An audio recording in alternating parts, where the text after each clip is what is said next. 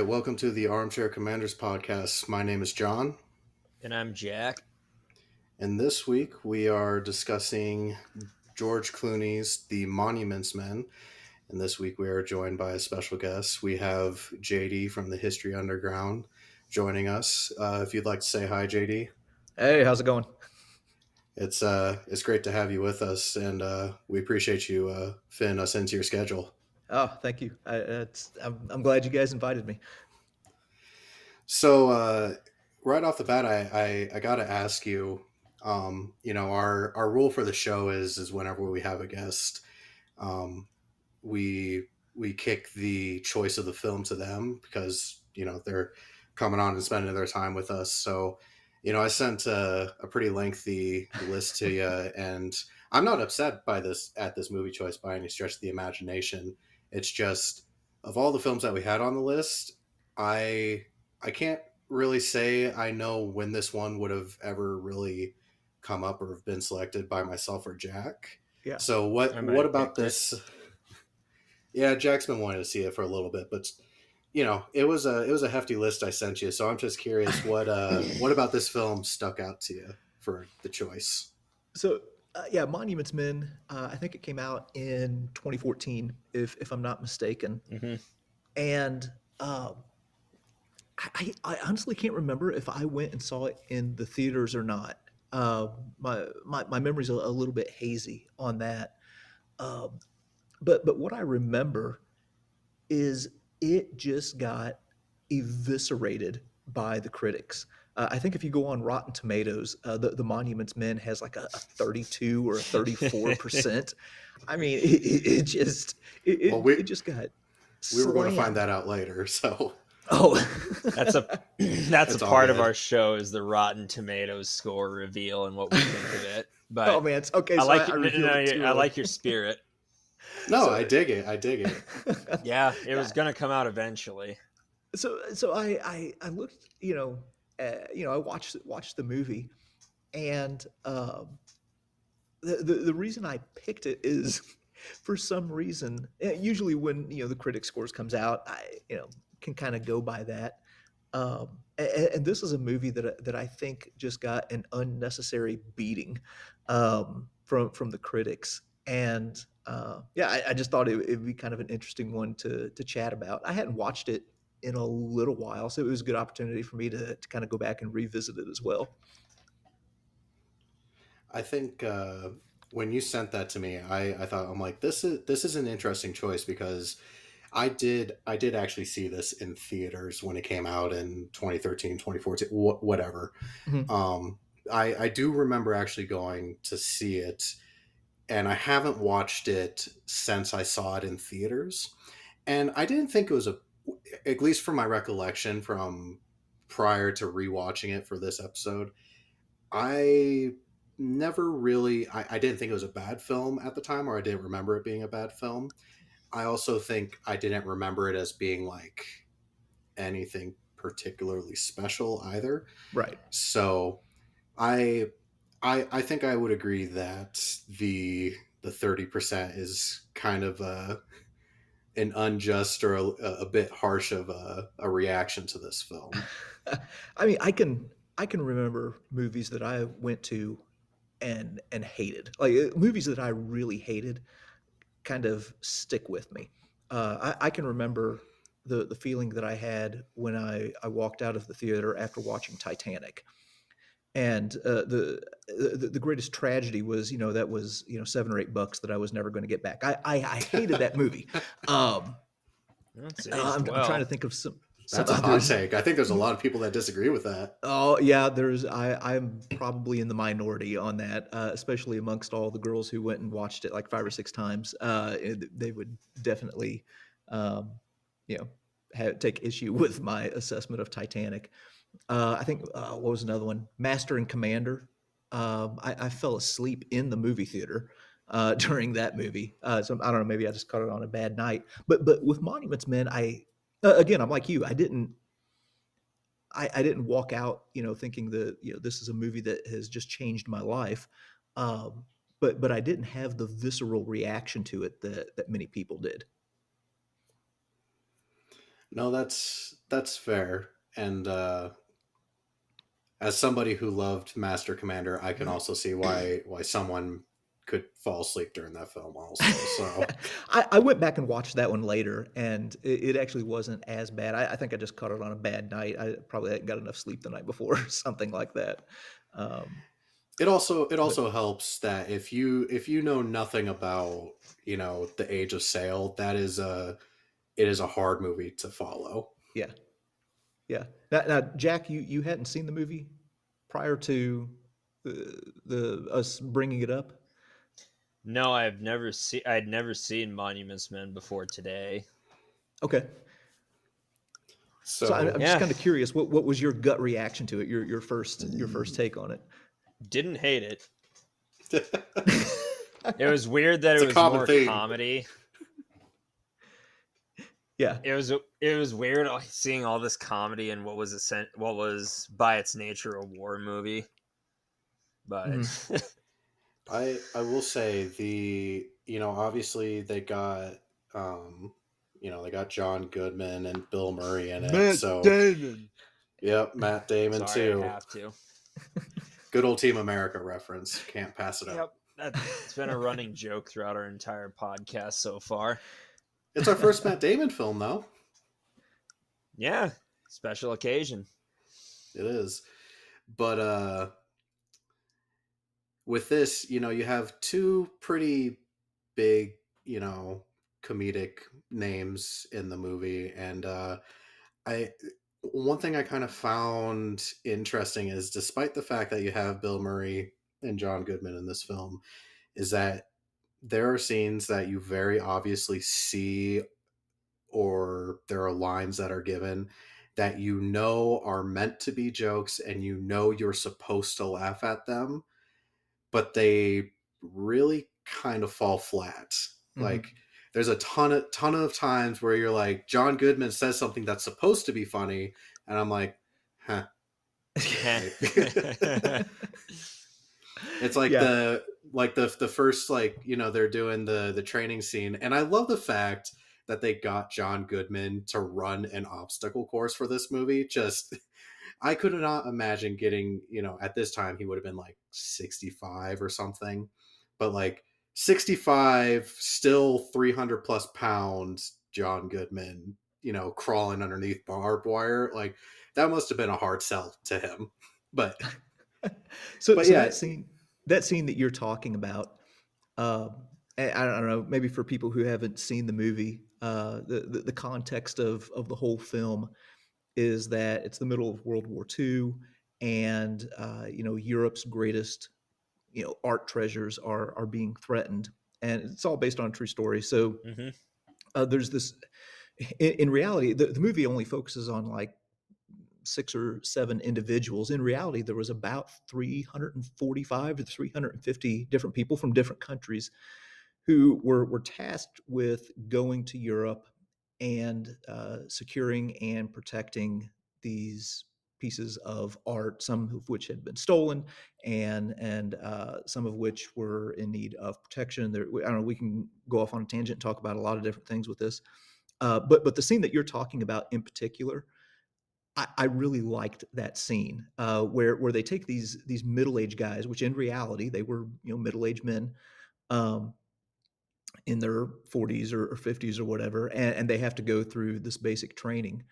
And where you have John Goodman going under this barbed wire, and he's kind of just doing it, you know, not 100%. And then some of the other guys come up, and he stands up and just talks, and is kind of just shooting the bull with them. And I liked that scene because the stage in life that I'm at right now, there's a reason that the military recruits young guys. You, yeah, you can get you can get an 18, 19, 20-year-old guy to do things that a man in his 40s would be like, no, I ain't doing that. yeah. I don't have to do that, and I'm not going to do that. And so I liked that kind of nonchalant attitude in that scene. I definitely feel that because in my regular life, I'm a first responder, and I've been doing that uh, for a pretty significant amount of time now. And there's a lot of different places that take in the first responder world that takes on the paramilitary style of training, where it's like, Hmm. we're going to make you do push-ups and yell at you and make you pay for simple mistakes, for attention to detail and all that stuff. And like, it's like you said, when you're a young guy, it hits you hard and you take it seriously, and it leaves an impact on you. And like, I'm not an old guy by any stretch of the imagination at this point in my life, or at least I don't think I am. Yeah. I'm only 28, about to be 29. But Okay. even only being a few years removed from that, I look back on that and I'm like, God, that is so stupid. I would never do that again. Yeah. So I mean, eh, I'm 43 right now, and if there was some situation where, I don't know, maybe there's a machine gun nest that has to be taken out, and you tell some young 20-year-old guy, hey, we need you to charge this machine gun nest or do this, that, or the other. Yeah, maybe he'll go after it. You ask me to do that, I'd be like, nah. Let's think about this. um, yeah. So anyway, that element of it, I found you know pretty I, I entertaining.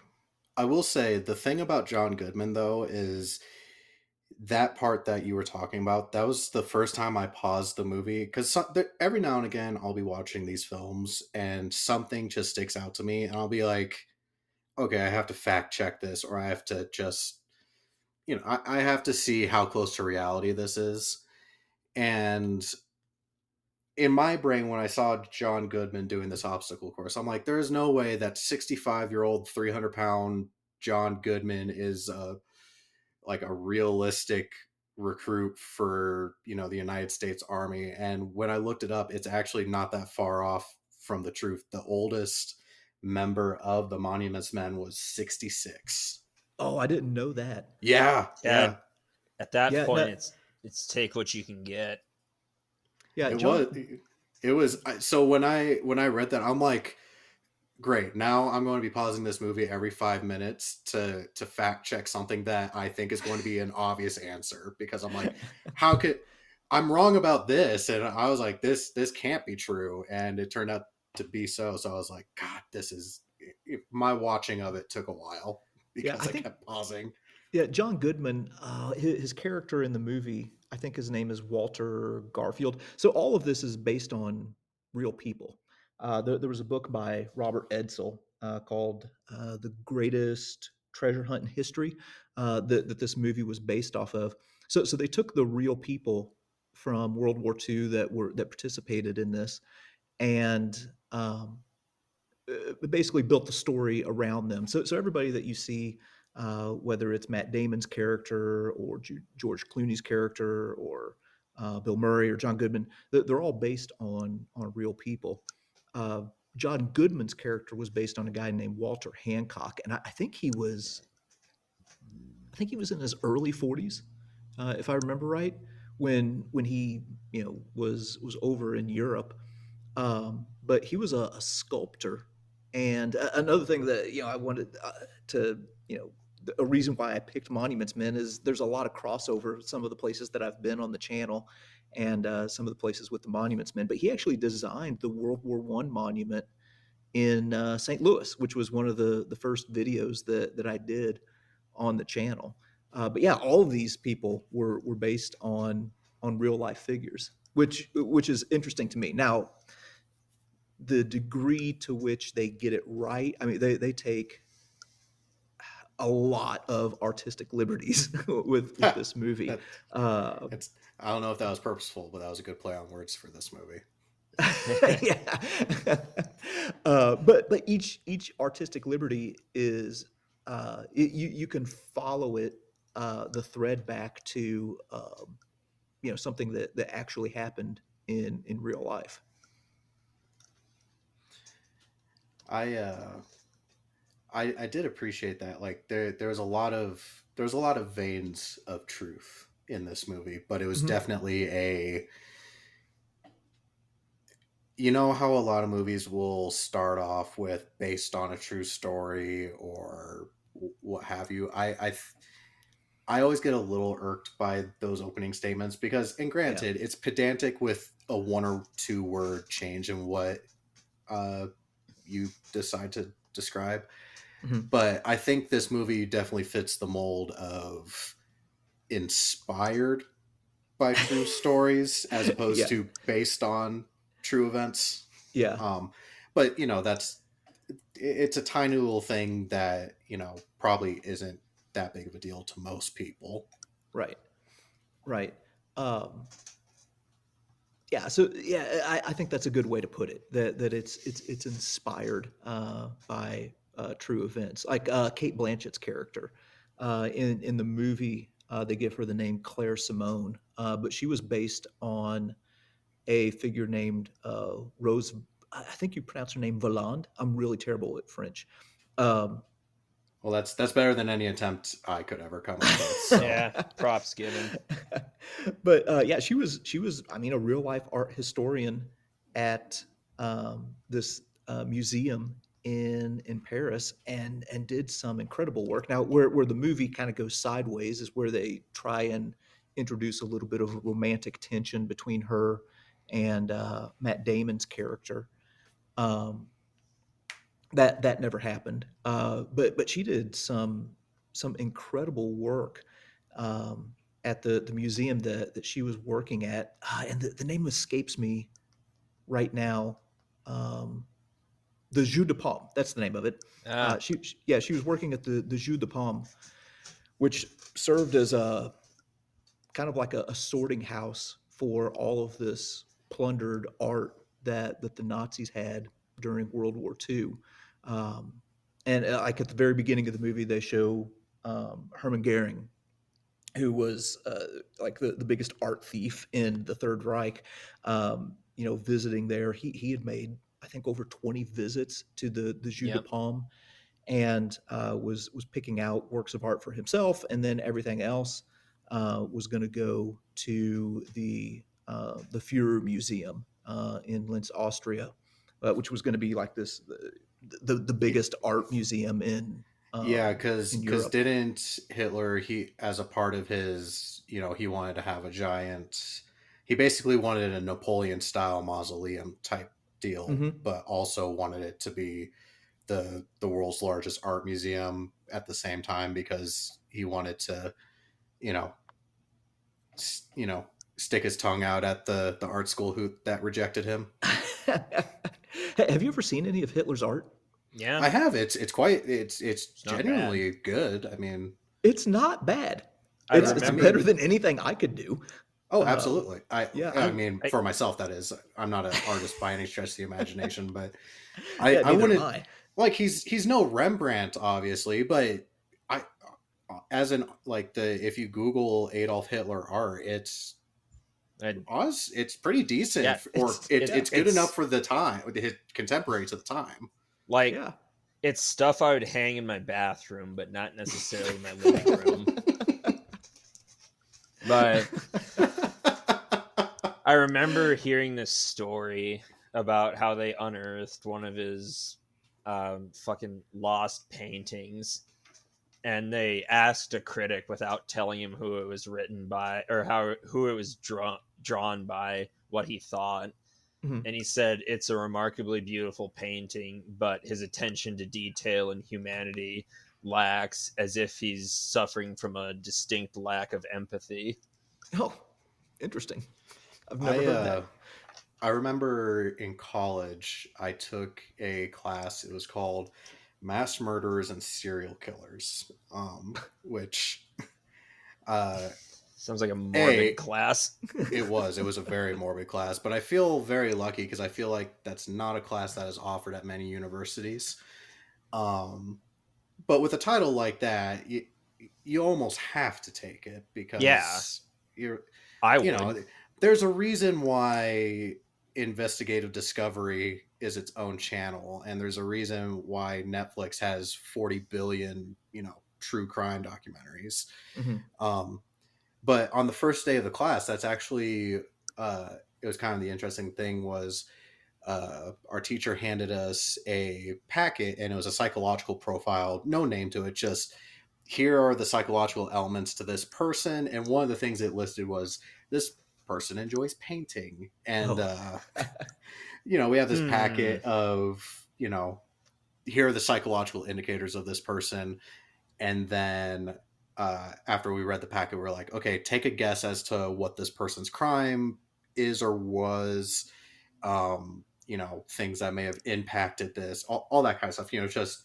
gauging our ability to guess with given information. And the psychological packet we were given was for Adolf Hitler, and they're mm. like, it's like, who here had the you know worst mass murderer in all of human history for their answer, and like nobody raised their hand. We're like, oh, we're bad at this.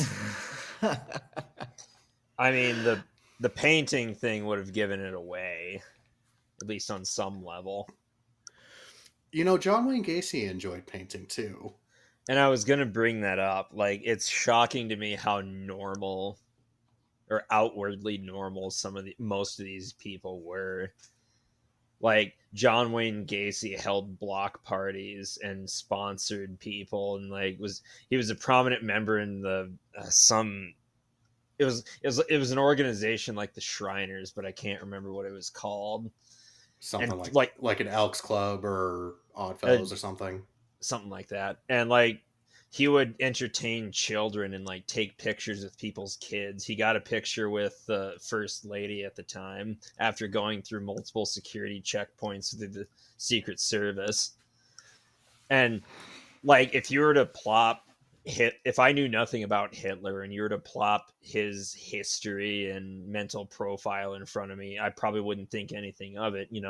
War hero, injured during his service, likes painting, doesn't drink, doesn't like eating meat. I would never guess. Yeah. So the real question is there some, if we were to place bets on all of the classical artists of like the Renaissance, who do you think was the serial Serial killer? killer. Yeah. Do you think it was Da Da Vinci or Vinci. Michelangelo? Da Vinci. Oh man, he had to have He gotten those anatomical drawings from somewhere. Yeah, he was into dissection, so I'm sure there's got to be a little bit of overlap, but slightly off topic there. um I will say, kind of going back to the comedy falling flat was, with this being an inspired by more or Mhm. less story. I don't know if you guys felt this way, but during certain action sequences, I'm like, this is kind of unnecessary. Like the scene where Kate Blanchett's character rides her bicycle to the train station and sees the one Nazi guy hop on the train, and she's like, I know he's got the paintings, and he just like looks Uh-oh. back and And then starts like shooting at her with his like pistol. I'm like, this is completely unnecessary. like he You lazily pops off his entire clip. Notice that he didn't hit her, and he's like, whatever. Yeah, well, it's like you're a high ranking Nazi official. You don't have to care one bit about her opinion. Like, why are you like? It seemed like drama for the sake of drama. Yes. Yeah, and I think unfortunately they insert that in a lot of different places in the movie, and like you said, it falls flat. Now again, I don't have the visceral hatred of the movie like many of the critics did, um, but at the same time, there's probably um, it's a missed opportunity as well. Um, there, yeah, there are just elements that just didn't work in the movie, but it's one that I can put on and watch with my kids. I'm not going to rank it as the one of my top 10 movies of all time, um, but it tells a story that most people were probably unaware of prior to the movie coming out. Absolutely. I think that's also one of the things, like this movie not only does a great job of bringing up a story that is barely touched on, if at all. I think the only time we really get the fact that art theft was a thing in the war brought up at all is um, in Holocaust movies like Defiance or Mhm. Schindler's List. We see it there because obviously that is a part of the story of the Jewish people, um, you know, being deported to camps, having all their possessions rounded up and stuff like that. We get it there, but I think that is one of the unfortunate things about World War II films or just World War II as a subject is that even though the Holocaust is intimately intertwined with the story of World War II, I think a lot of times as historians or just as people of the general public, we often hold them in kind of like two different two different places in our brain Mhm. where we acknowledge that the Holocaust exists at the same time as World War II and within it, but when we think about the landings of Normandy, we're not thinking at the exact same time that, guys are storming the beaches. There are, thousands of people dying every single day in these concentration camps. It's a hard thing to keep intertwined together. Yeah, that's one of the unfortunate things with the study of World War II history, or one of the things that you can kind of slip into is that people tend to silo the history. So I know some people who just focus solely on the European theater, and completely ignore the fact that, I mean, there's another war that's going on in the Pacific at this time. And yeah, while the Allies are coming ashore, at Normandy, there's fighting that's going on down in Italy. There are the camps, the slaughter in the camps is really ramping up at that time. Um, so yeah, I think the more that we can kind of give context and intertwine those things instead of keeping them siloed, I think we um, are better served by doing that. And the movie, it touches on some of those things, kind of bringing um, that intertwined nature, into the film. There's one scene where they go to the home of one of these. I think it was an SS guy, but um,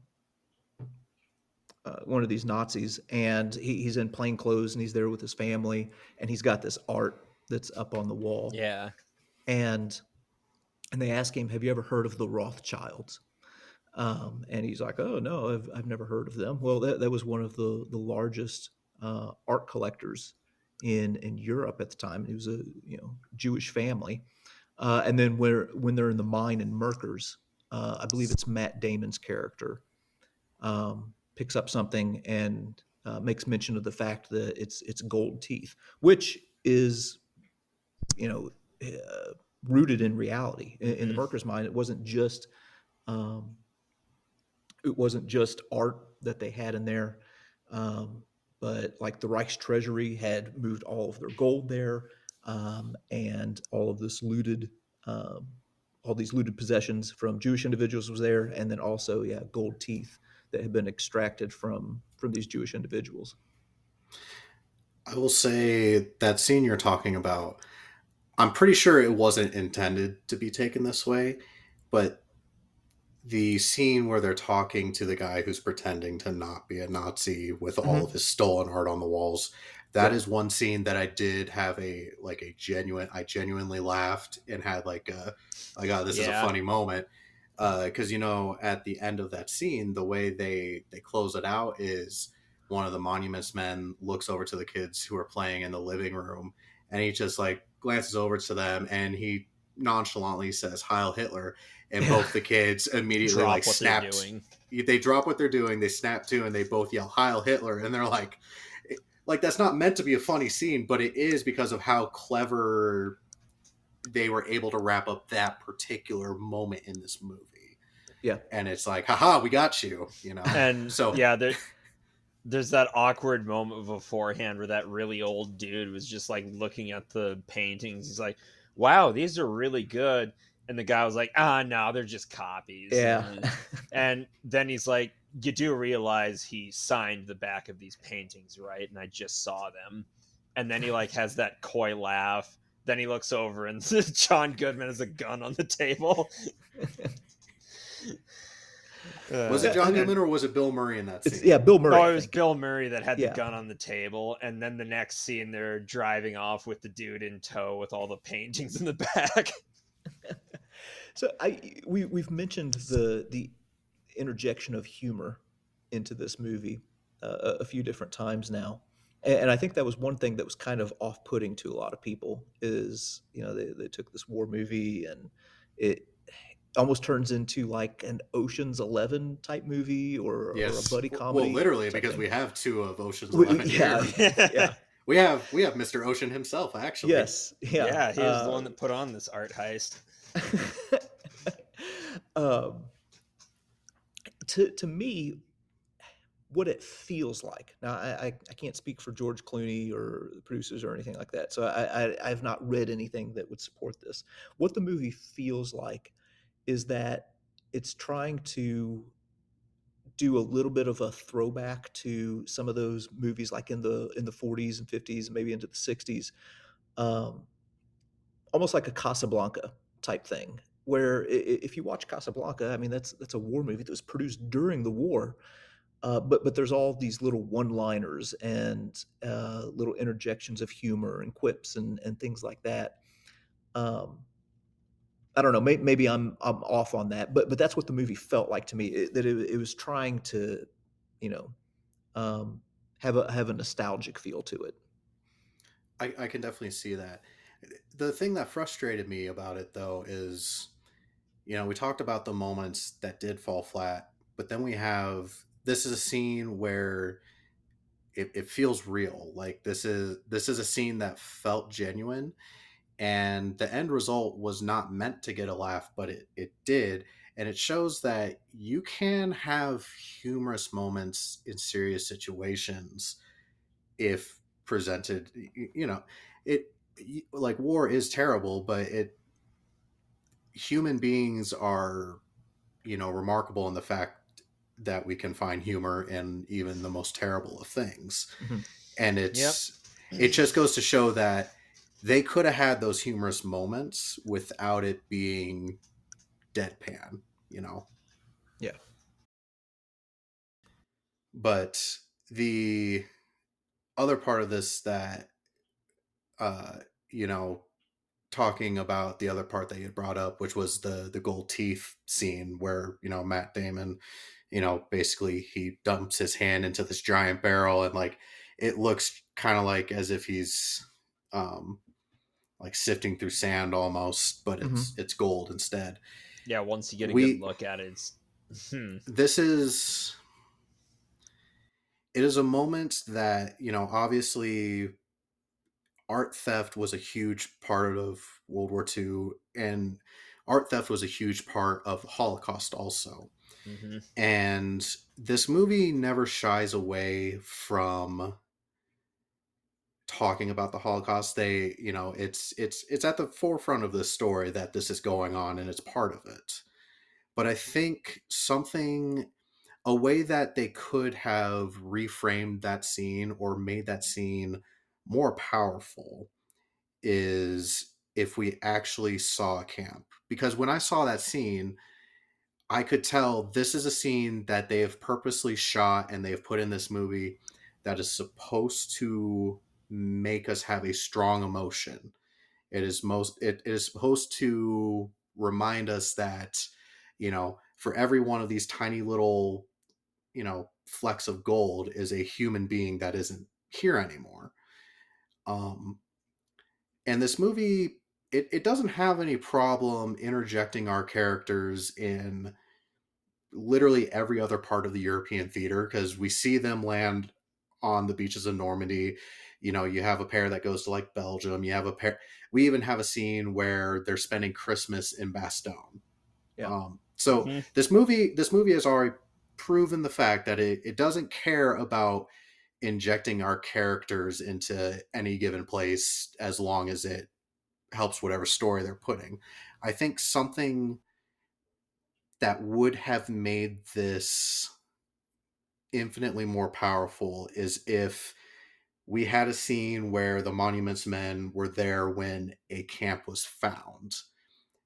And we see on the screen, we actually see them understand the weight of what is happening here. Because prior to the camps being found, obviously your your average soldier and officers and all that stuff, they know that a lot of people, and especially the Jewish people, have been persecuted in Europe up to this point.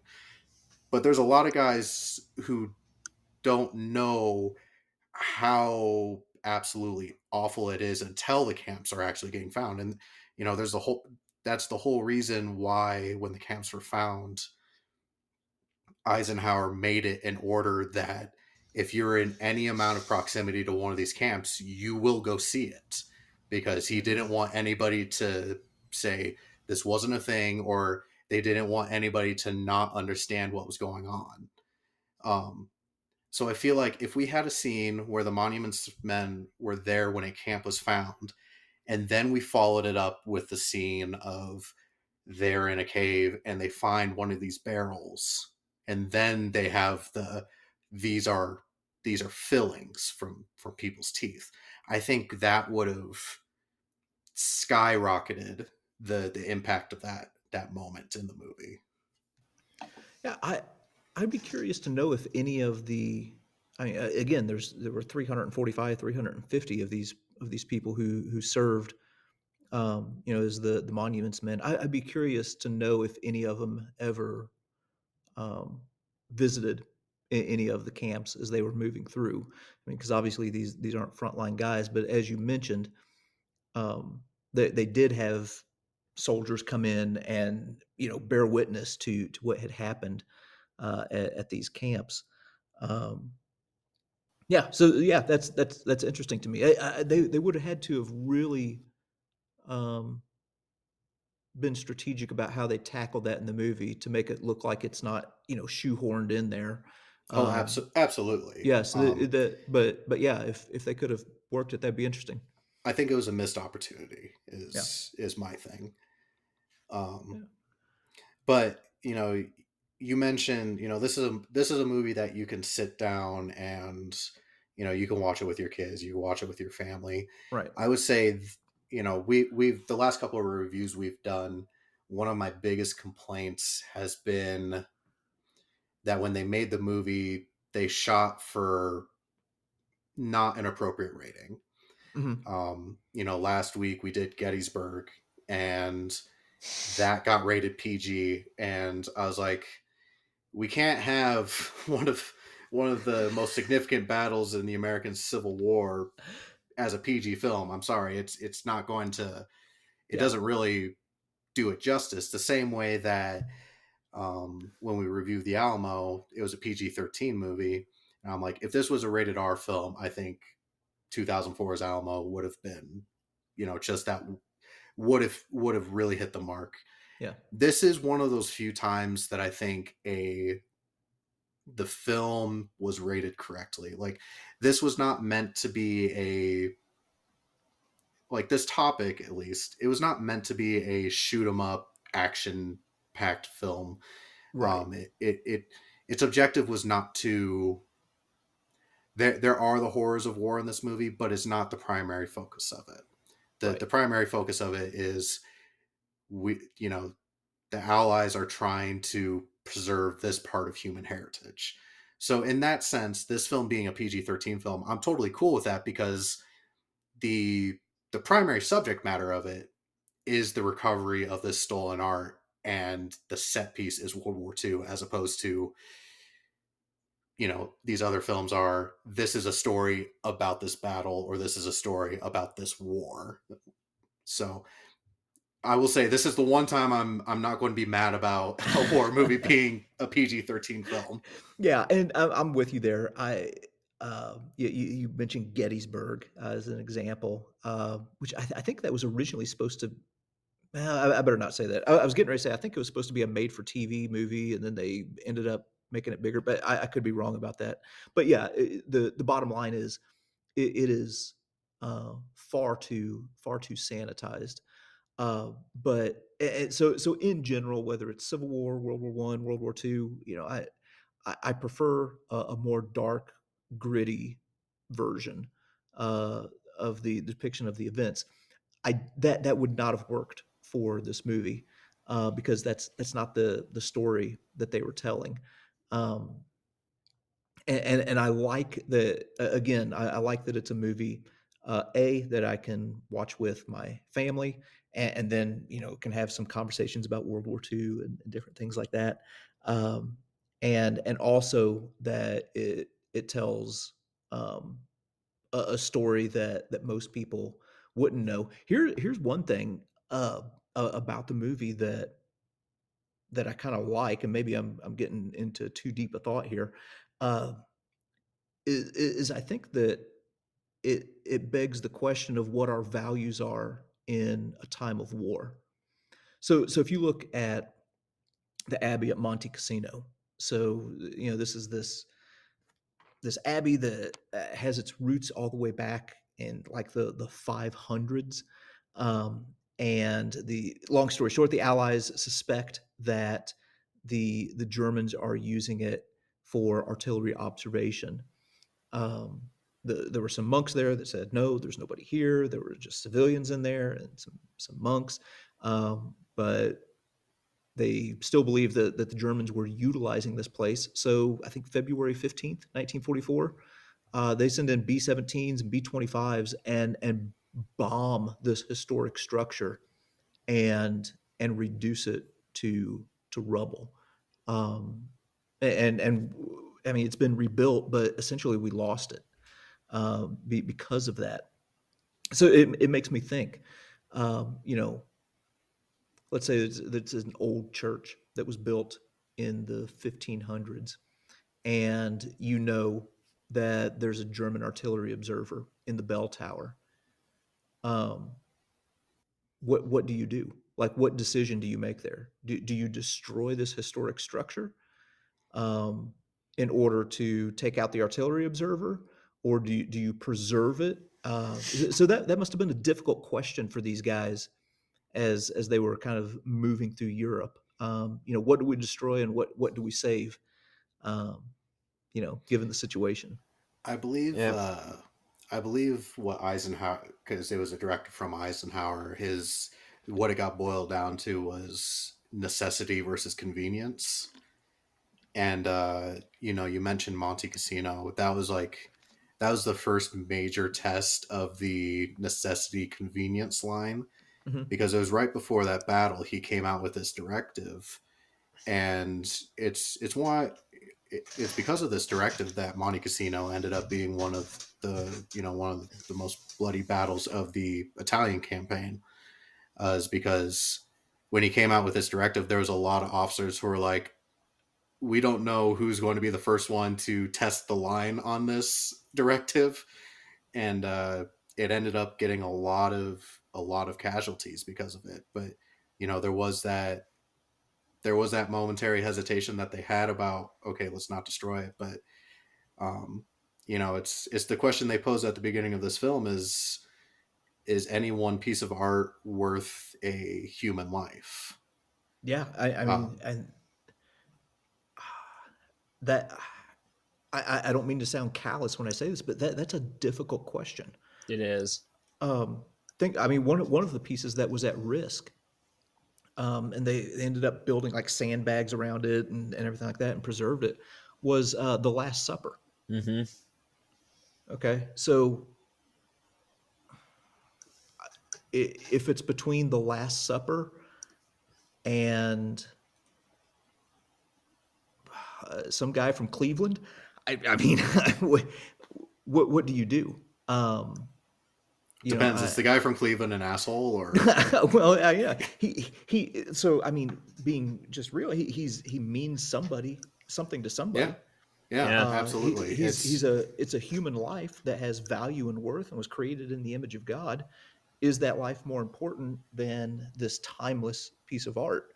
Um, I mean, I'm not falling on either side of the fence here. I think it's just a an interesting moral dilemma to have to, you know, put yourself in the shoes of those guys. Absolutely. I mean, war it's a series of decisions and sacrifice, and it's what sacrifices are and are not acceptable to you. Yeah. And if I was a sergeant in World War II and there's a sniper in the bell tower and some guy told me I couldn't destroy it and potentially save my men, I'd tell him to go fuck himself. Yeah, But it's In that uh, moment, yeah. absolutely. But then you also have somebody who's on the flip side of the coin. Take like you take somebody who's like a part of the Monuments Men who they've devote, George Clooney's character that he plays was a real individual. I forgot the name of him, but um, he spent his entire life devoted to art restoration. Actually, at the beginning of the war, one of the first things he did was he came out with pamphlets and distributed them to pretty much every museum that he could in the United States and in England. And it was here's the proper way to pack your art so it doesn't get, destroyed in bombings, basically. Yeah. Um, to Yeah, George him, Stout was the his name.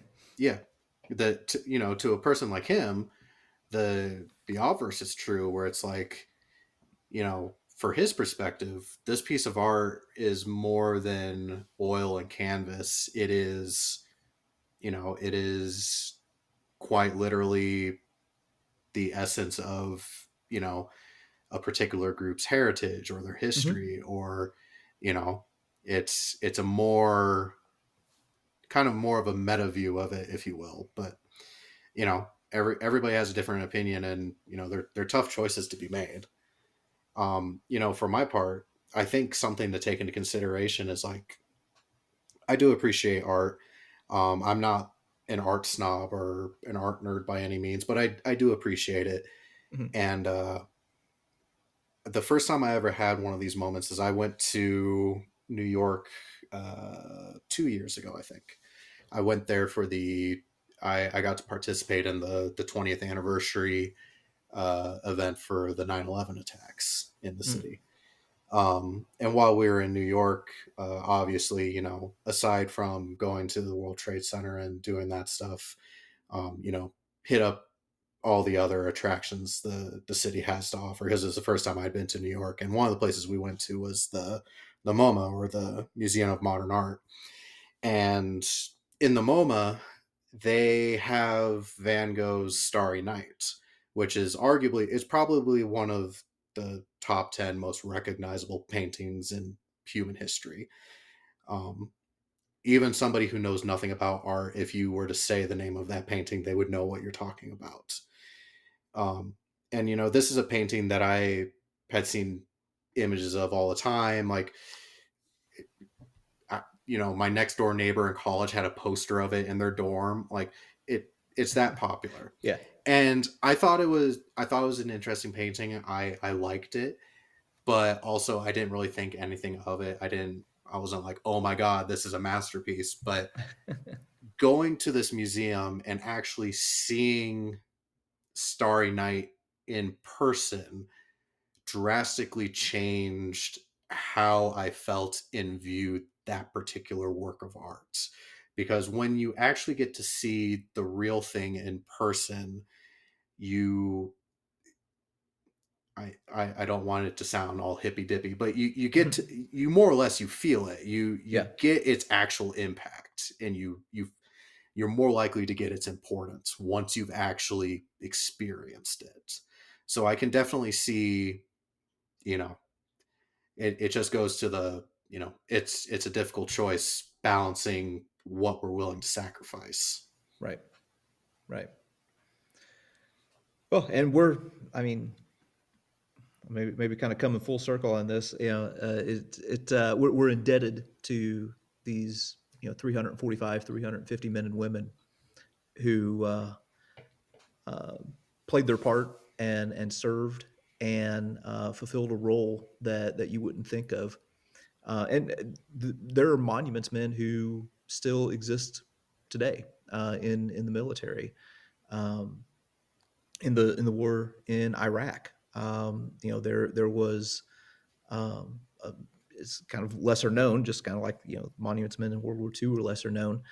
But there was a conscious effort to be looking at these historic works in Iraq as the coalition forces were moving through.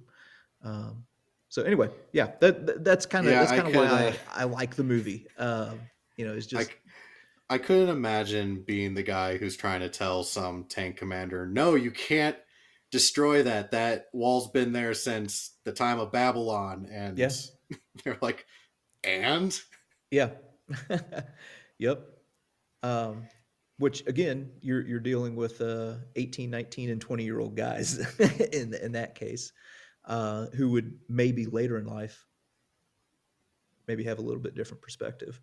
But yeah, Right. again, difficult choices, and these people did a great work, and um, I'm thankful that even though it kind of flopped and got eviscerated by the critics, I'm glad that the movie exists. Me too. I It am as serves as a well. nice reminder. And again, I brought this up in in a previous episode we did that Bill Murray was a character in. Last time we had Bill Murray in a movie that we reviewed was The Greatest Beer Run Ever, and he was a bartender in that movie. Um, but every time I see Bill Murray in a movie, it always makes me think. I don't know if you're familiar. The last time I brought it up in an episode, the way he accepts film roles is absolutely ridiculous. Um, and I don't know if you're familiar with it at all, but I've since done more research on it. And apparently, the way he accepts film roles is he doesn't have an agent or anybody that you go through. He has a 1-800 number. And the 1-800 number goes directly to a voicemail, which he may or may not check. And the frequency at which he checks is who knows.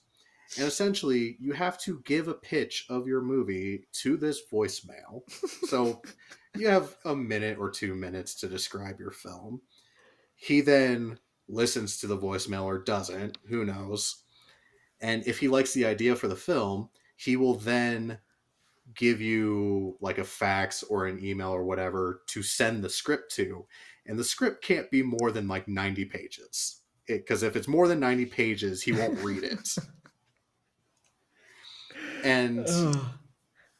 And there's other factors in it too, but apparently he has like a checklist of things that the script has to accomplish for him to accept it.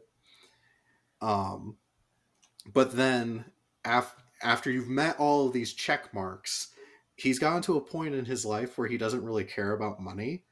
Yeah. So you have to bribe him with some sort of fun experience or something that tickles his fancy. So like, I think there was some sort of aquatic movie. It might have been Steve Zissou Life Aquatic. I can't remember.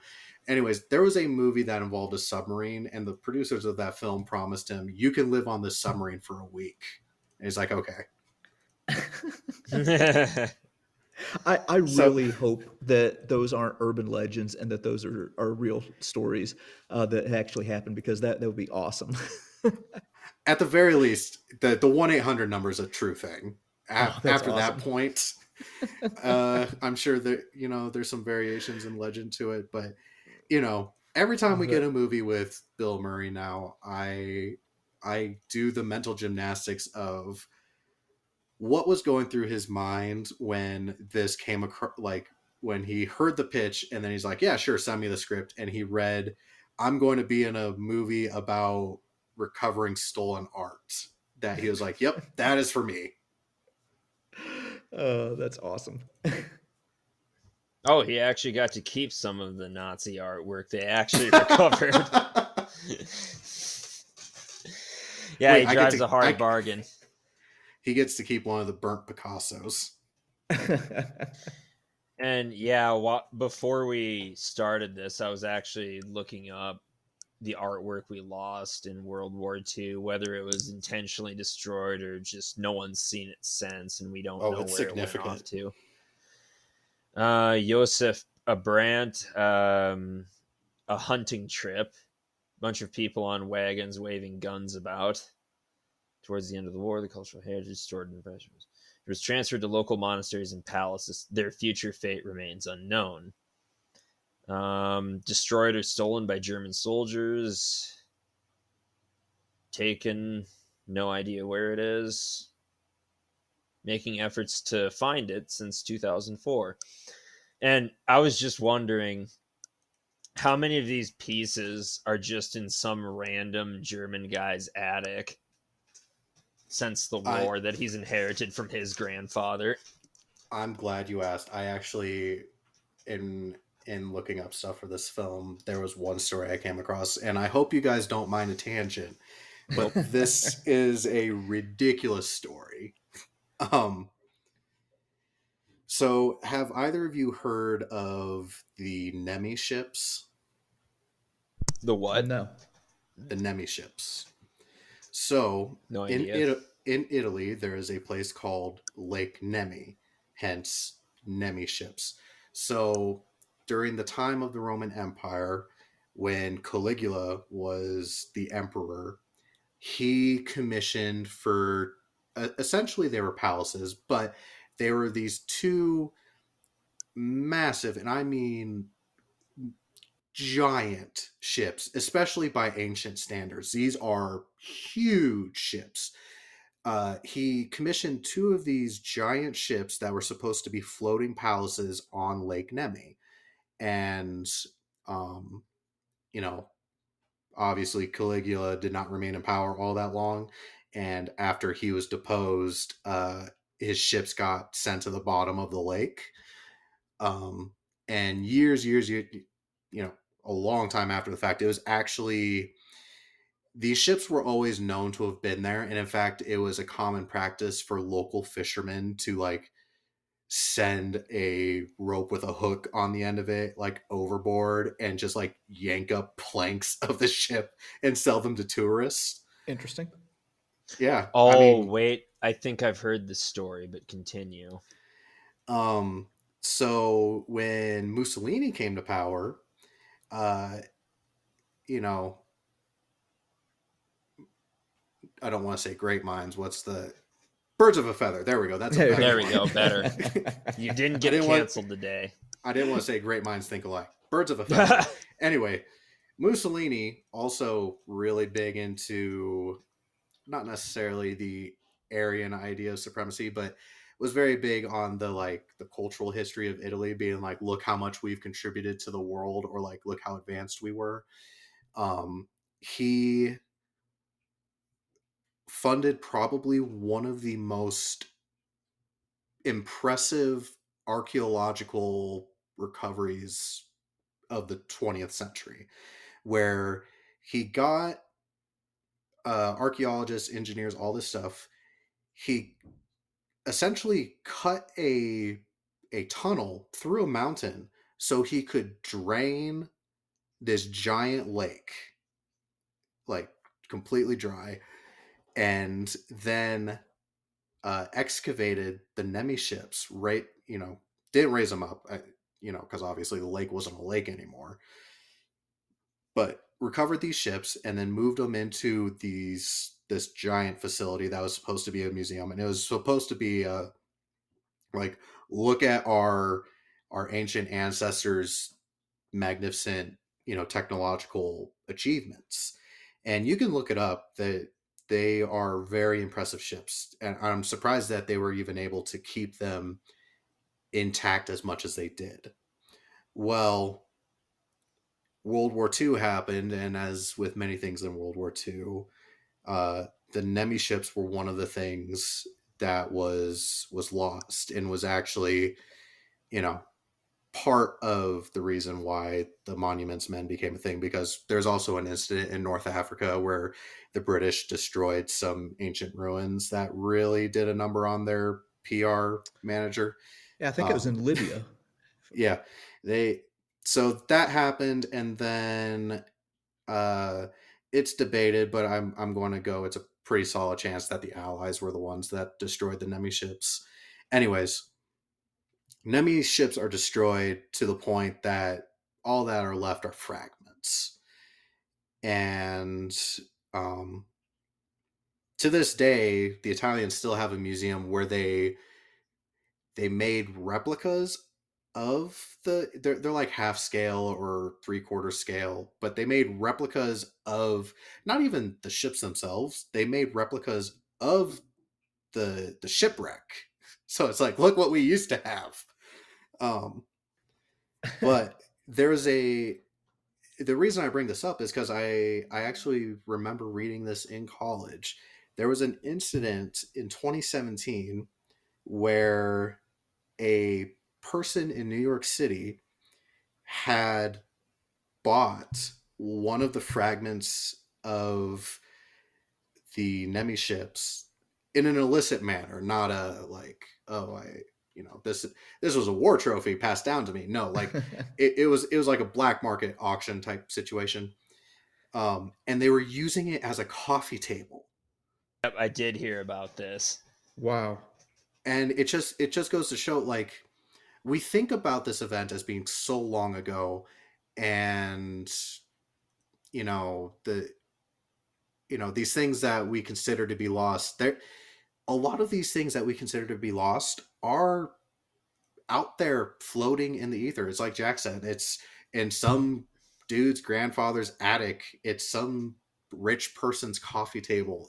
Yeah. It's truly astounding, all of these cultural heritage items that we have lost that could be made available again if just some people would do the right thing. Yeah. And I'm glad you mentioned that, because one of the other things that I like is just researching lost media and lost pieces of art. That's why I was looking forward to this, and why I wanted to see that, or wanted to do this in the first place. And I encourage you both to check out the Lost Media Wiki if you haven't already. There's some good stuff. Oh. One of the things I learned is that you guys know the iconic Washington crossing the Delaware painting, right? Yeah. Yeah, Yeah. yeah. I'm actually before you continue with that side note, that's my next tattoo is I'm getting Washington crossing the Delaware on my forearm. So continue. But anyway, apparently the one we have in Washington is just a copy. The real version was bombed to bits in Bremen during World War II. In Bremen, what was it doing in Bremen? That is a very good question that I do not have a good answer for. Wow. What I think happened was it was an exchange program between museums, because they do that. Oof. And That is this was that's a back hard when loss. this was back when the Germans ain't gonna do anything. We taught them their lesson in World War One. Yeah, it's fine. Oh God. And yeah, and that painting that they were looking for, the Picasso, that really was destroyed because the Nazis are sore losers. Yeah, if there's anything we've learned over history is the Nazis don't like to lose. Well, what a lot of that stuff was destroyed at their peak. So there was some stuff from Salvador Dali, some stuff from Picasso. There was a lot of art pieces that were destroyed because it was considered degenerate art. Um, so they wanted to like wipe this stuff from the face of the earth, and yeah, have the what they consider to be the good classical art in the museum. You know, in what they considered the cradle of civilization. That's just another feather in the cap for why Nazis are bad. Yeah. Another feather. It's a As if cap they with needed many one. feathers. Like they Yeah. really needed help with that. But I like to take a small little reprieve in the middle of the show before we continue on with our topics. I know I had mentioned it to you in our message, but we usually have some sort of beverage that we like to chat about that isn't our sponsor at all. Jack, what are you drinking tonight? I'm glad you asked. I went to the liquor store earlier and got a bottle of Menage a Trois, Cabernet Sauvignon. I felt. That's very that's very fancy for a bottom shelf wine, but I Hey, appreciate the shut effort. up. Um. Oh yeah, when I was at the liquor store, there was another guy trying to buy a 30 rack of Keystone, but because of supply issues, the dude didn't have it. And I just turned to him and said, "Jesus Christ, you don't have French wine and you don't have Keystone. You don't have any of the top shelf stuff." And he thought that was pretty funny. But yeah, I tried to find some French wine to go along with this, but he just doesn't have it.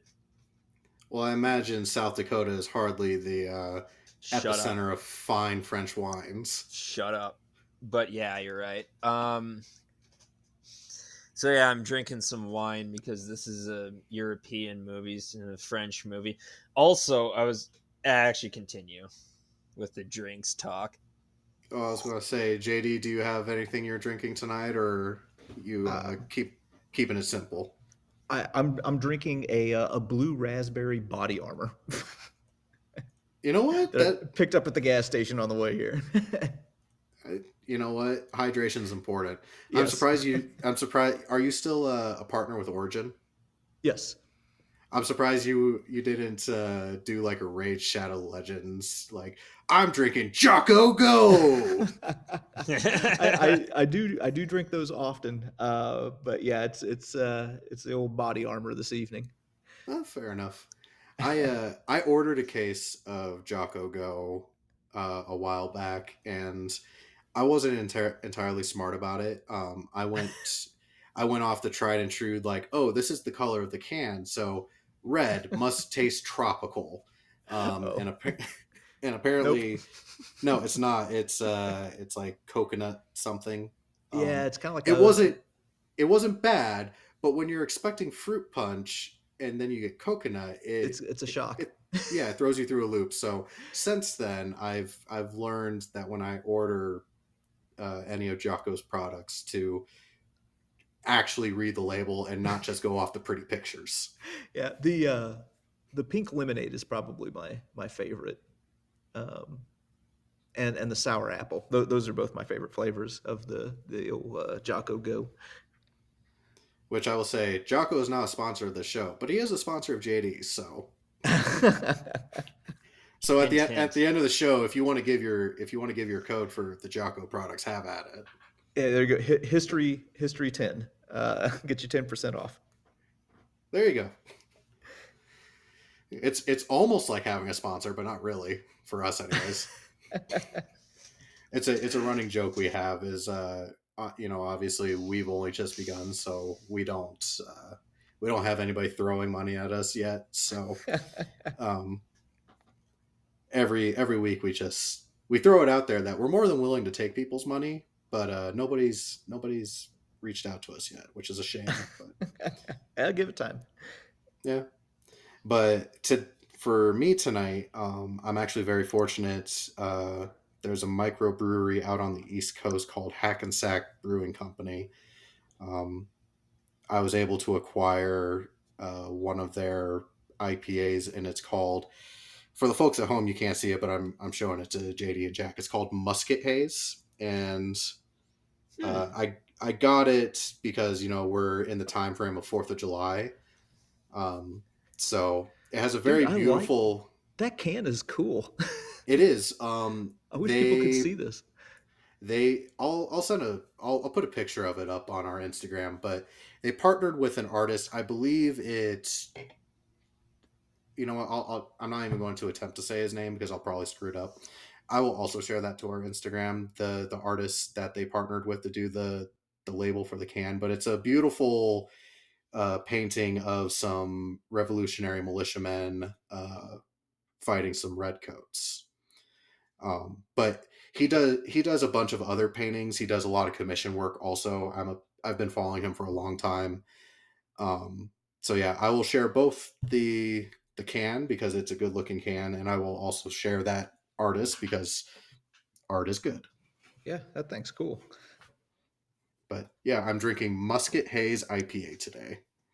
So I know this is circling way back, but what did we think about the portrayal of, it was only a moment, but I what did we think about the portrayal of Herman Goring in this film? Uh, uh, it's bad.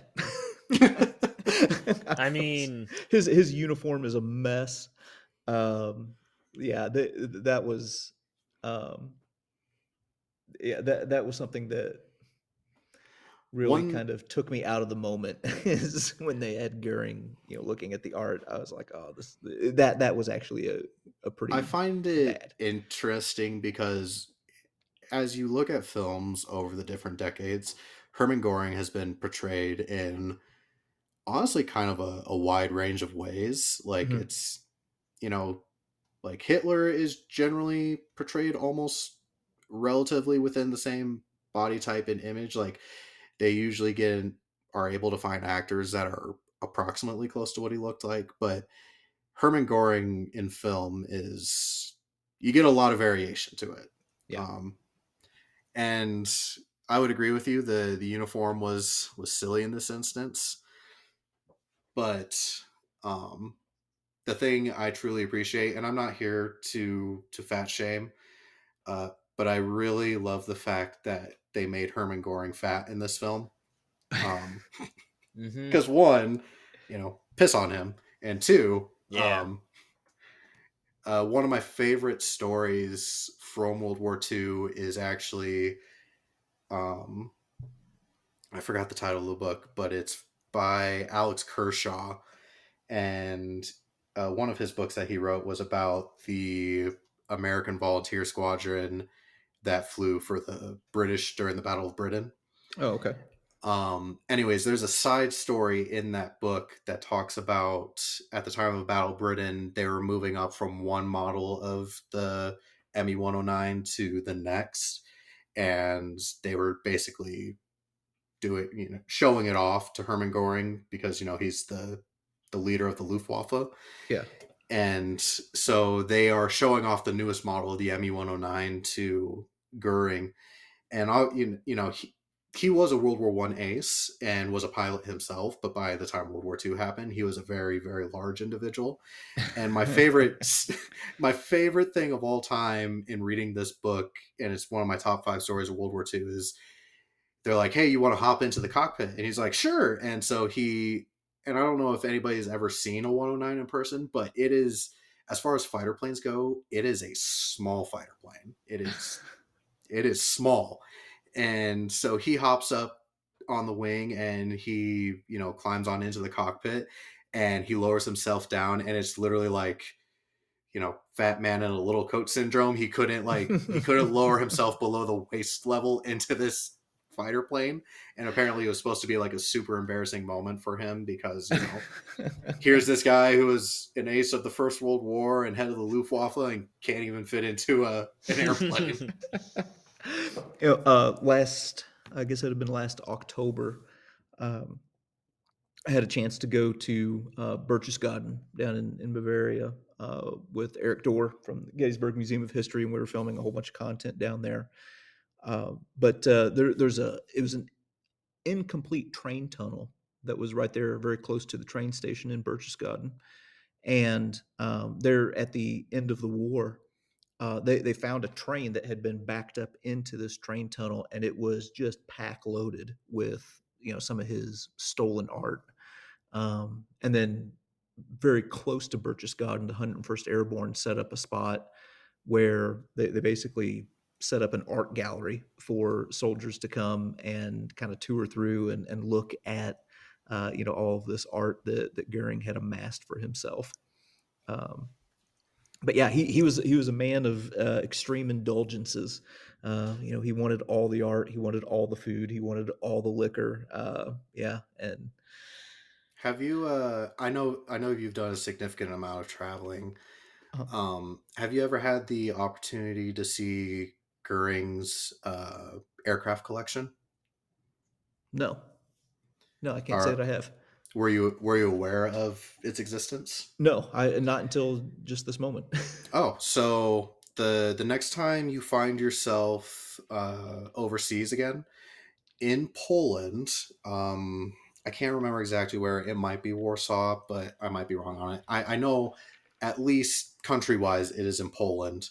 Okay, Um, Hermann Goering, aside from art, one of the things he loved collecting was he actually amassed the largest, well, at that time, I think Peter Jackson now currently holds the record, but uh, he amassed the largest collection of World War One aircraft in private really? hands.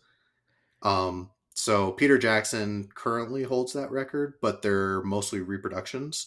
So if you go to Poland, um, quite a bit of his collection was destroyed, but the largest collection of original World War One aircraft exists in that country, and is because Hermann Goring was, he's like living in the glory days. It's like I was a World War One ace. So if you want to see a fantastic collection of original World War One aircraft, it is the Hermann Goring collection.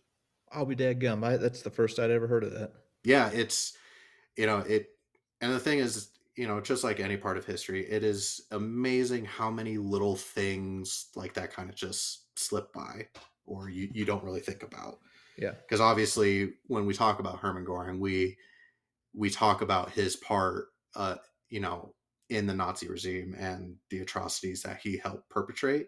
But then there's also these other parts that are like, yeah, he was a terrible person, but at least this one little aspect of him was helpful to history, at least. And I want this to be plainly stated. I am not a Hermann Goering fan. Like I said, I was very happy with the portrayal of him being a fat dude. So like, I'm going to shut up now. I Before you get not canceled along with me. Nazis bad. Okay, that is All the right, official good. position All of the right, that's show. all we Nazis needed to hear. bad. That's all we needed to hear. this is the qualifier that I have to make in like every single episode that I put on my channel that Well, has to do with Nazis. well, yeah. There is a vast difference between having an interest and you know wanting to learn because it is an interesting topic Yeah, versus quote unquote liking it. yeah, And that there is a very strong line between those. yeah, yeah, very much so. But not everybody is able to delineate between the two. Yeah, it's So sometimes it's it's just it's easier to yell at yeah, each other. it's a stupid time to be alive. But I know we've talked about um many different aspects of this film, and there's been some scenes that we've already discussed. Aside from the stuff that we've discussed up to this point, was there any particular scene or moment that really stuck out to either one of you? So, um, that scene and the scenes following where he meets and talks with that one French art chick. What was there a reason she was being such a bitch to him? Like, I know the whole stereotype of French people are rude, and I know that she was suspicious of him for because she thought he wanted to take the art all for himself, but that could have just been resolved with a simple no, we're trying to get it back. And he doesn't really do that. He's mysterious about it when they first talk about it. I think that had to have just been a we're feeding into the French stereotypes. I also love the fact that Kate Blanchett is like, "Will you stop speaking French? It's terrible." And it's like, your French is terrible in this movie too. Yeah, like 3 different French people tell him that. I love that. Like every time, like you can see the And movie is trying to make that attempt. Like, hey, just in case you forgot, we're in France and people speak French here. But then they immediately which are like, just speak English. It's easier. It's like, okay, like which is an interesting cultural note because in a lot of cultures when they hear someone at least trying to speak their language, they're flattered or at the very least endeared by it. But then they offer to speak in English if they know it, to make it easier on the person. But no, in France, they'll straight up roast you, apparently. My Well, my experience in France has honestly been quite positive. I know there's that French stereotype, but especially if you get like out into Normandy, man, those have been some of the nicest people and some of the most appreciative Wow. of the American contribution during World War II. Yeah, I've not had that experience at all, and I've been to France 5 or 6 times now. And my experience has been positive. Each time I've gone. I assume there were less Germans than when your grandpa went to France. Yeah, yeah, probably. I don't know. Aren't they Yeah. all part of the EU now or something? You never know. Yeah, But yeah, yeah. But I so mean, Anyway, and that that goes open for borders. Germany too. My experiences in Germany have been excellent. Um, I know yeah. my dad was a active duty Air Force, and one of his favorite countries to visit was Germany. He's probably in the course of his career, he was probably there like 2 dozen times, and he like anytime we took over me and my wife we took an overseas trip like a month or two ago, and it was just we went to Mexico for a week, and immediately you could see he's like, man, I wish I could go back to Germany. I'm like, not on the same topic, but I appreciate the enthusiasm, Dad. But I've always had this dream. I'm like, one of these days I'll surprise him with like a Rhine River cruise or something. yeah. My dad was a rancher. Is a rancher. His father before him. But JD, was there any other scenes to you that really stuck out? The the one that just pops out in my head, and that I think is probably the best line in the movie. I think is the one that you all just referenced, where Matt Damon comes up to Kate Blanchett's character, and she comments on, he says, please stop speaking French, or whatever it is that you're speaking. And Matt Damon replies, well, if it weren't for us, you would be speaking German. And her reply is, no, if it was not for you, I might be dead, but I would still be speaking French. Yeah. I love that line. I love the delivery of it, and I love the spirit of it as well. Um, in the Very, United very States, defiant. yes, there's a defiance to it that I, I think is the best line in the movie. Um, but Americans tend to have, and I've been a part of this too. Um, you know, kind of poking at the French for you know Decades. their yeah for their capitulation against the Germans, early in the war. Um, there's a lot of context that's involved there. This is a country that had been devastated by the First World War, um, and it wasn't just France. The German war machine was rolling over everybody, but there was a resistance um, among the French people even throughout the Nazi occupation, and they were very much a part of defeating this evil menace in Europe, right along with the Americans and the British and the Canadians and the Polish, and all of these other groups that they all played a role. And I don't know, I love that line. No, it was definitely A good it's one line, of yes. it was a good line, and also it's one of the few moments in this film that it's delivered well. Yeah. One moment that stuck out to me was when they landed on the beaches of Normandy in this movie, Hmm. and I couldn't help but be struck. Like it was irksome to me because you see the equipment like around, like we get the Higgins boat dropping them off. We see, crates and trucks around the beach, but it is bar none. If you go back and watch that scene, they are literally the only people on that beach, and it's just frustrating as somebody who, like, studied history. You would have to know at this time that this is probably one of the busiest beaches or ports in the world at the time. Yeah. And like, it was just, it's like I was complaining in Gettysburg, where there's seeing like one of the largest battles in North American history, and we have birds chirping in the background. It's like, why is this scene so empty? Why couldn't we hire like 2 dozen extras just to mill about? Because I think, and we haven't done Saving Private Ryan yet, but there's a scene in Saving Private Ryan that demonstrates that very well, where it's like a couple of days after the invasion has occurred, and they're on the top of the bluff, and it looks down over the beach, and you just see thousands of ships, and the Yeah. beach is just packed with trucks and people and all this stuff, and it's like, it's a small thing, but it's like, I wanted that in that moment. And granted, Yeah. it wouldn't have progressed the story any which way, but it was something that threw me out of the movie for a moment. So Yeah. that's It's one of the many little things that add up to just a little bit of a miss, in the big scheme of things. right.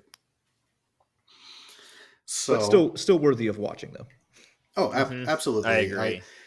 I think I think the topic alone makes this movie worth watching, even if there are elements that kind of miss the mark or moments that fall flat. I think just the topic is worth making this a watch. And like we talked about earlier, this is a war movie that you can show to your family and can have discussions about the war with your family in kind of an appropriate sense, and it it doesn't detract from the topic.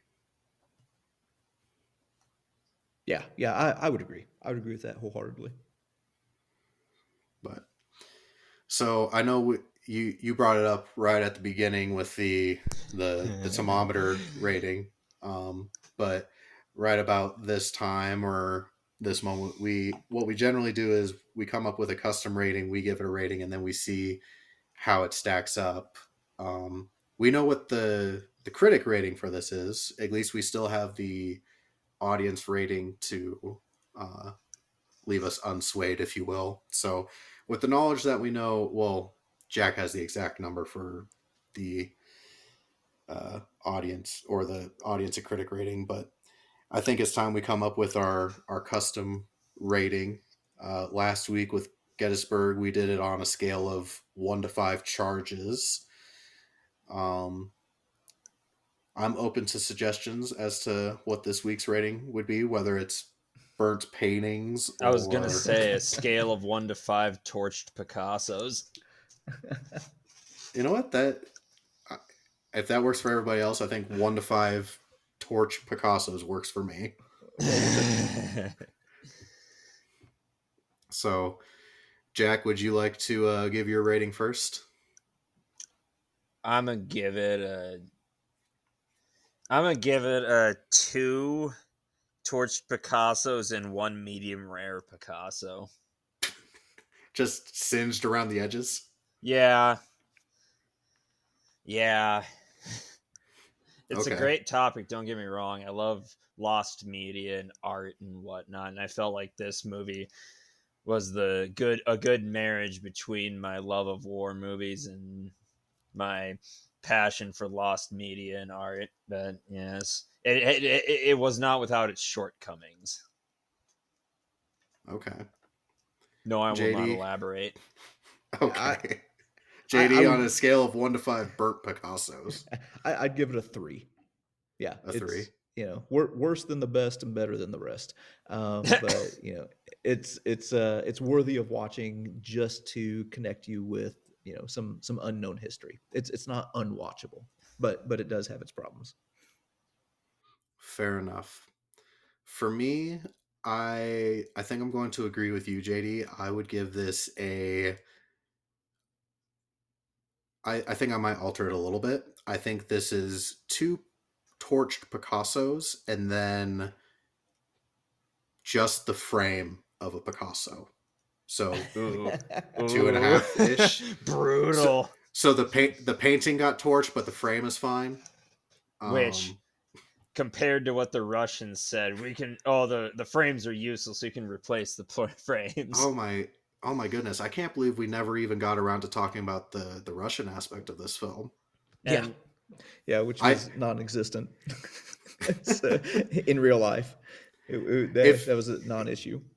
Yeah. If you guys don't mind, I would love to take just like 3 to 4 minutes talking about the Russians because I think it's one of those interesting topics because I think it's very rarely in a World War II film where we see a transition. Like obviously it's a bit overplayed in this sense, but I think it's very rarely we see in a World War II film where the enemy is transitioned from the Germans to the Russians, even though like at this time they're still our allies, but you can see the writing on the wall that we're yeah, gearing up to have them as our enemies in the future.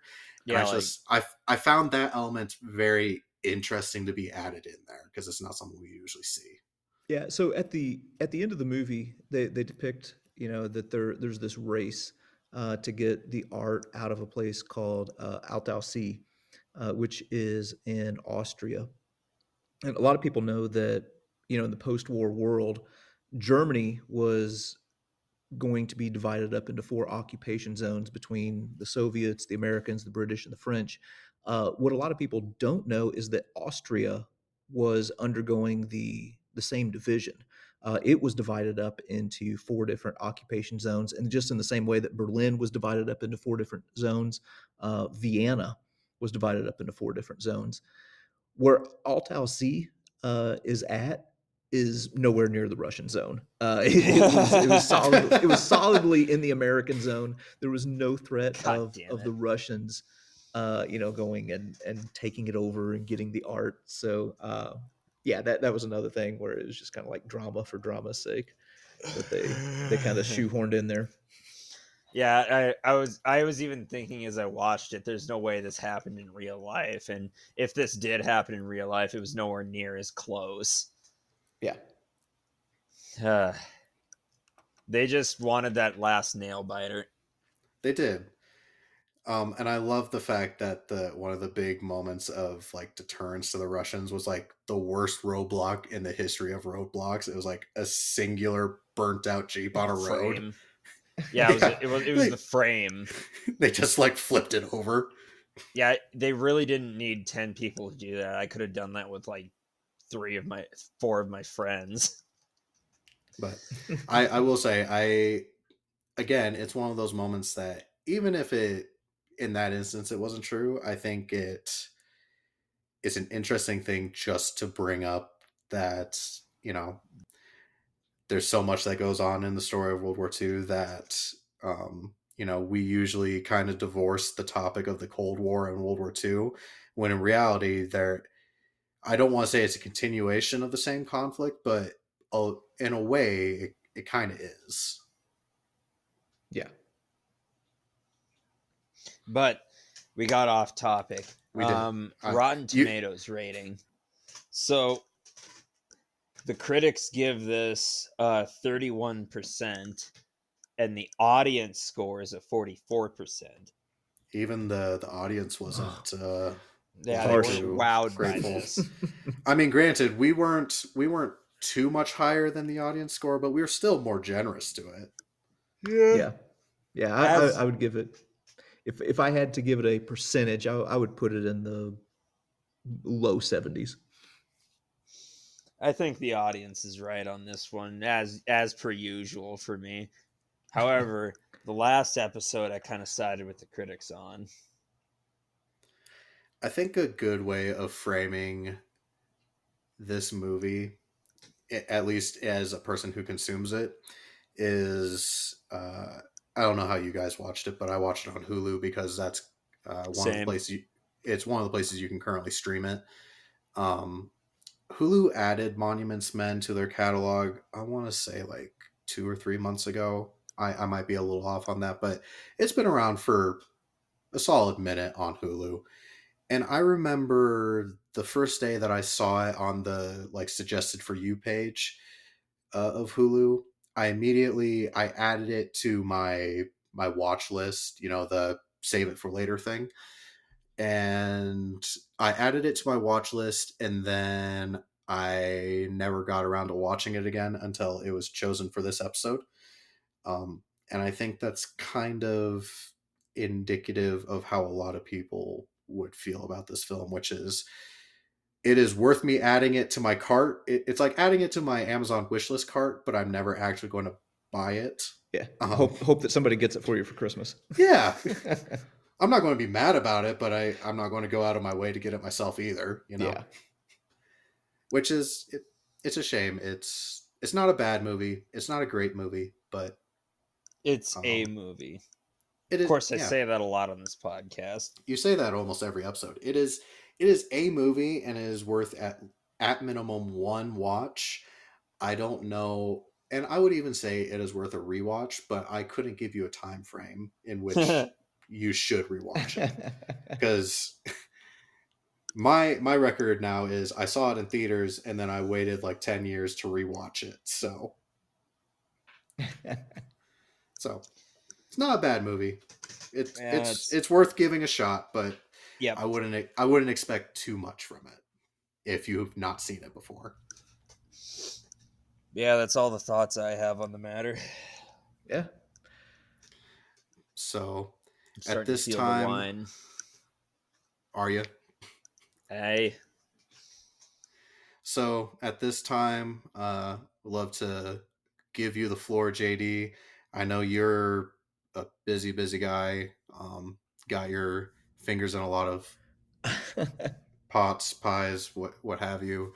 Lots of projects. So the floor is yours to give us any and all of your pages, channels, any projects you'd like to push that are coming up, and if you want to uh, push your code for Jocko products again, have at it. All right, sure. Yeah, so the channel on YouTube is the History Underground, um, and there's basically two primary shows underneath that umbrella. One's History Traveler, going around to different historical sites around the world. Another one is American Artifact, just looking at some of the artifacts of history and how they connect us to the past. So yeah, if you're into history and learning new things and travel and stuff like that, well then yeah, give it a look, and maybe if you watch a few episodes and it uh, you know catches your attention, maybe subscribe. And yeah, got a lot of stuff coming up here in the near future. Going to be diving into some World War I content finally, that I'm pretty excited about. Yeah, I and the history and the history 10 is the code if you want to get some discount stuff at Origin or Jocko Fuel. Sounds good, and can't wait for that World War I content. I know you've done some really great stuff as far as the Normandy videos and the and your Civil War videos as well. Thank you. Were very excellent, and I feel like this was a good episode to have you on with because obviously this was a very object focused movie, and with the videos you do with Eric Dorr, it's very fitting. Um, so yeah, it was great having you on. Uh, for our end of it, we'll plug our stuff for a moment. You can find us on Instagram and Facebook at the Armchair Commanders Podcast. Give us a follow. If you like this episode, give JD a follow. If you like this episode, leave us a review. The stars do matter. Um, what am I? Oh, if you are on YouTube and give JD a follow, also head on over to History Apprentice, which is our YouTube channel where you can find our episodes. I know it doesn't make a lot of sense that our podcast has a different name from our YouTube channel, but that's just the way the cookie crumbles. So deal with it. Get over Um, it. um, so, with that being said, it is about time to pick our next film. Jack, it is your turn. What great film are we going to be doing next week? Shit, I kind of forgot that it was my turn to check. Warhorse. Warhorse? Yes, final Uh, answer. World War One content. you know what? I dig it. It'll be our first World War One film, and I've never seen Warhorse, so. I mean, it was either that or All Quiet on the Western Front, and that's on the list like 3 times for the 3 different versions that were made. So let me get this straight. Between Warhorse and the critically acclaimed or the critically acclaimed or the critically acclaimed version of All Quiet on the Western Okay, Front. 2 of them were critically acclaimed. Acclaimed. The 70s version wasn't as critically acclaimed. But if I had to pick one version, it would be the 1930 version of All Quiet on the Western Front. You know what? No judgment. Warhorse it is. No, actually, it's going to be All Quiet on the Western Front now that I say it out loud. The 1930 version, because I'd rather watch that personally. I hope my making fun of you didn't sway your choice. No, I was kind of in the mood to watch either one of those movies. All right.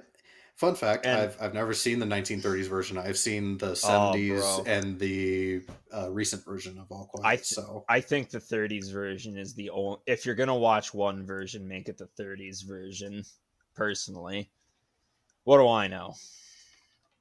Fair enough. Well, with that being said, we've greatly enjoyed having you on, JD.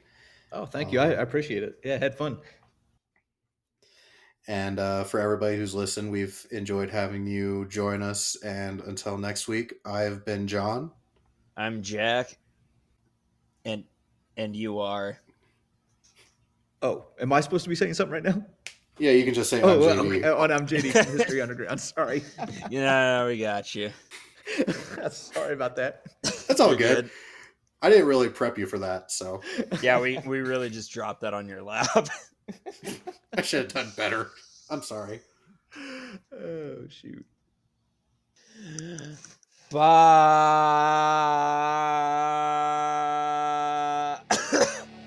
Bye.